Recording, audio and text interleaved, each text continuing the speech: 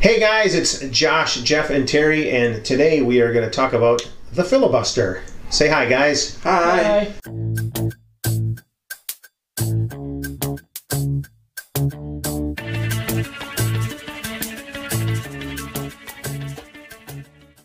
All right, so the filibuster. Josh, we've been actually having about a 72-hour discussion on the filibuster, which is appropriate because Seems like it. That's what you do when you filibuster. You talk for a long time, or at least that's sometimes what people think. Yep. Kind of give us a definition of what it's all about. Yeah, I think you're absolutely right. At least when I came from the land of misunderstanding, I guess, I started with kind of that Mr. Smith goes to Washington mentality of there was a bill that you didn't want passed, so when you get the chance to speak, you just start talking and you don't shut up. You talk about whatever you want. You can pull out cookbooks, you can pull out the Declaration of Independence, you can read whatever you want, talk about whatever you want, and you do it until you pretty much make enough people not want to listen to you talk anymore, and eventually they just kind of give up and they withdraw the bill. Now, us talking back and forth, we all kind of came from a different understanding, so where might others have started with their understanding of filibuster? Nowhere. My understanding was that filibuster is just something that happened in the political environment to stop a bill. How it happened or why it happened, but it was always, for me, referred to almost in that negative context, and the filibuster was a negative thing, not necessarily a positive thing. Yeah, I just thought it was, a horse you bet on in the Kentucky Derby. Yeah. So it sounds kind of. It would make a good name. It would do. It would. We need to get that going. No, I didn't really. I thought it was a way to stymie a bill, right? Like you said, Josh. I didn't really understand what it meant, and I had heard that someone gets up and I've heard people read War and Peace or whatever kind of a thing, which didn't make any sense to me. It just seemed kind of childish. But I get it now that it's one party that's not in power trying to stop a bill from being passed. But Josh, if we took a step back, maybe touch base on you got your your different branches of government, and you got the Congress and the Senate. Maybe talk a little bit about what each one of those does and how they pass a bill and what it's required to as a vote and that kind of stuff. Sure. So, there, like you said, Terry, there's two different sides of Congress. There's the House of Representatives, and then there's the Senate. House of Representatives is mostly representing the constituents of a particular state, and then you have your senators who are supposed to represent the state's interest at a federal level. And when a bill is proposed, it's got to pass both the House and the Senate. And traditionally, and that's a whole other talk we could probably go into in and of itself. But when it comes to passing a bill, the House of Representatives is basically a majority vote. That you put the bill on the table, everybody kind of gives their yay or nay, and if the majority vote wins, then the bill passes in the House, and then it gets moved on to the Senate. Now, the Senate works a little bit different in that it's not just a majority vote. You actually have some various other opportunities to prevent a bill from moving forward, and one of those is filibustering. And if we go back in history, it was kind of originally intended as a way to prevent a supermajority of the Senate from passing a vote that the minority didn't want to have passed. So a way of essentially preventing a massive set of the country from passing a law, and all the little guys get no say on anything ever. Yeah, so when you're saying supermajority, you mean just a majority, whoever controls the Senate, like if the Democrats control the Senate, yes. They can't just automatically pass it because there's this filibuster in place. Right. That's going to do that. Now, Jeff, you were telling me that the filibuster is not actually a constitutional thing. It's just part of the regulations of the Senate. Yeah, well, originally when the Senate was set up, it was set up so it was endless debate. Right, so as long as they wanted to debate a particular bill or a particular topic, they would just debate, and eventually everyone would, now we're going to go to a vote. And so that was the original kind of rules that were set up in the Senate. And as we kind of come along in history, it kind of then, someone kind of called that out as a rule that says, well, this is how we do it. We just will debate and debate and debate and debate and never anything. And it wasn't until 1917 in which they actually made it an official kind of rule, the filibuster, and how to close a filibuster, within the Senate. So it didn't even really start out as a rule, or it's not even necessarily in the Constitution. It was just a rule within the Senate itself that they just would debate until they didn't want to debate anymore.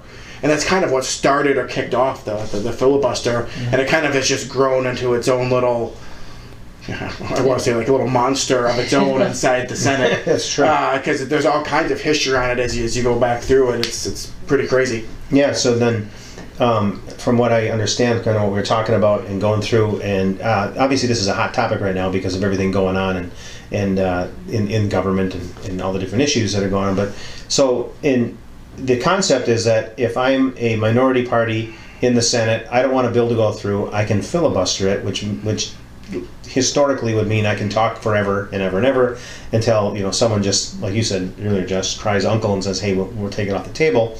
Or they have 3/5 majority to vote on it, which is called cloture. So they vote for a thing called cloture, which means they get 60 votes out of the 100 to vote as a positive on it, and then it would pass, right? Yeah, the 3/5 cloture. So the 60 votes essentially establishes that the filibuster, they can only get 30 hours of debate before a vote. Before it goes to vote. And it would guarantee a vote. Exactly. It doesn't block the vote, it just delays the vote by 30 hours. Right. Of somebody talking through. It guarantees the vote. Guarantees the vote after 30 Absolutely. hours is what it, yep. Yes. So yeah, with the cloture going in, it was originally a way to try to help make sure that somebody didn't, as you said, STEMI putting through additional bills that were kind of backing up, because it used to be that there was only one track. A bill would land on the Senate, they would debate that bill until it went to vote, and then they'd vote on it, and then the next bill would come up.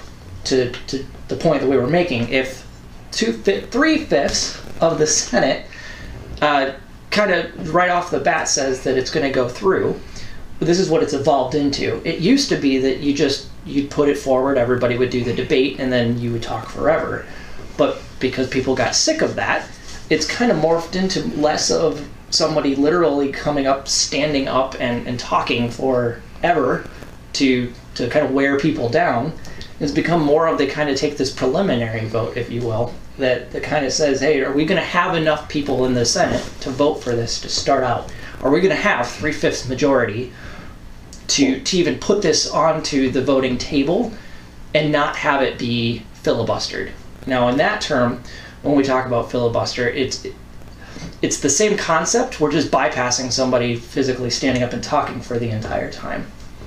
And so the idea isn't so much that somebody talks forever, like I am at the moment, but rather it's preventing it from having to go to that. So you get your 3/5 majority up front, and it can go through, and there's a high likelihood that it's going to at least get through the Senate with a good vote.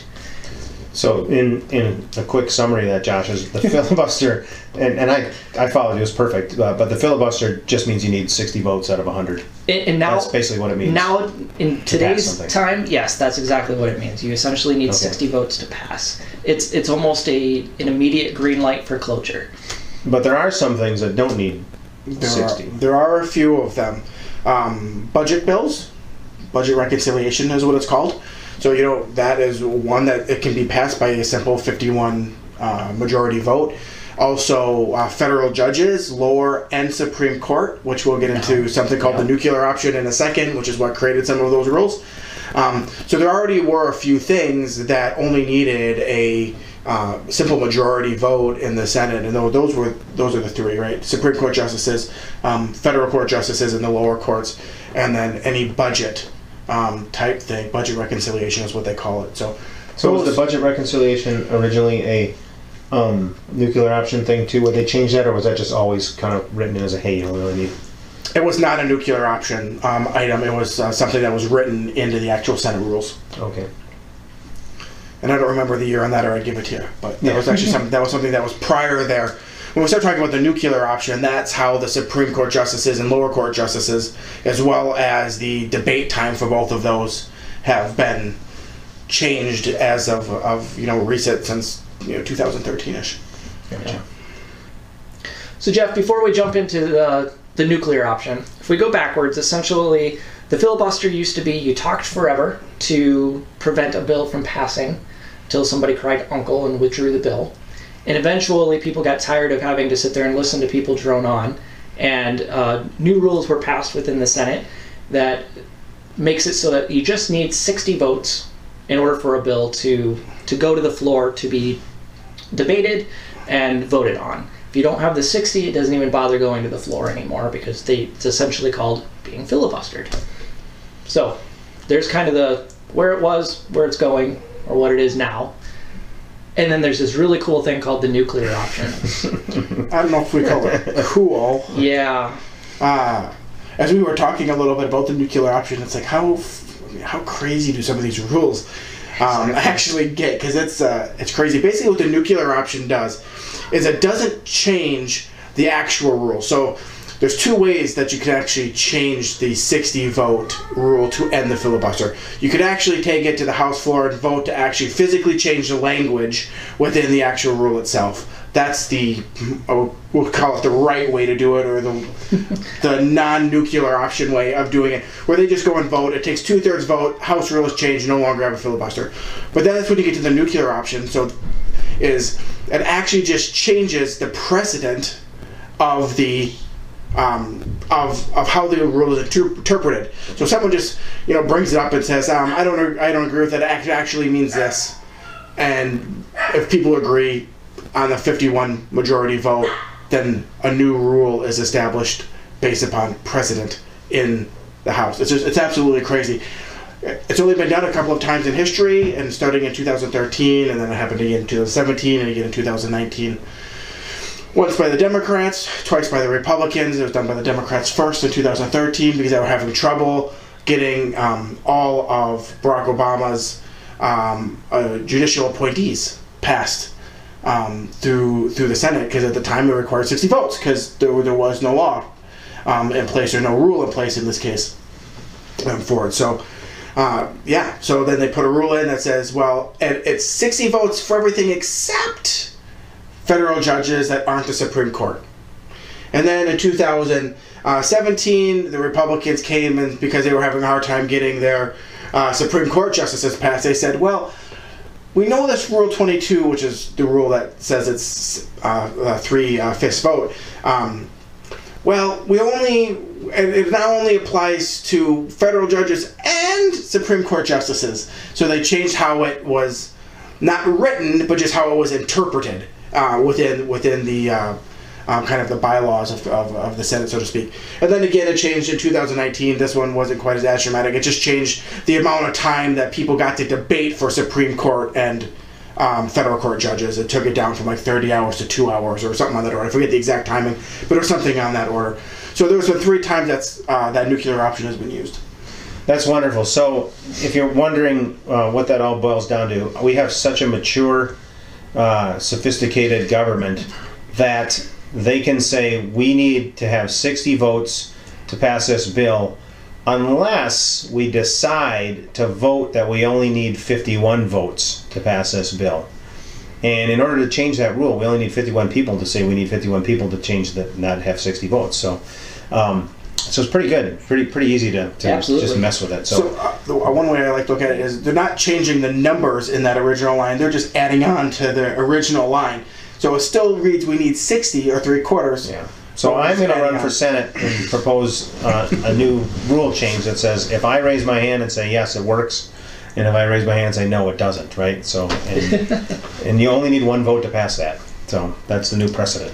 I like it. So that's the nuclear option that everyone kind of keeps talking about, which is what they're pressing a lot of the Democrats to do now, and they're saying there is precedent for it because it's been used 3 other times in history by both Democrats and Republicans. Now, but not to the extent in which the Democrats are asking, because they just want to say, well, let's just get rid of it altogether, instead of just adding, one line or one specific Get rid of the thing. filibuster.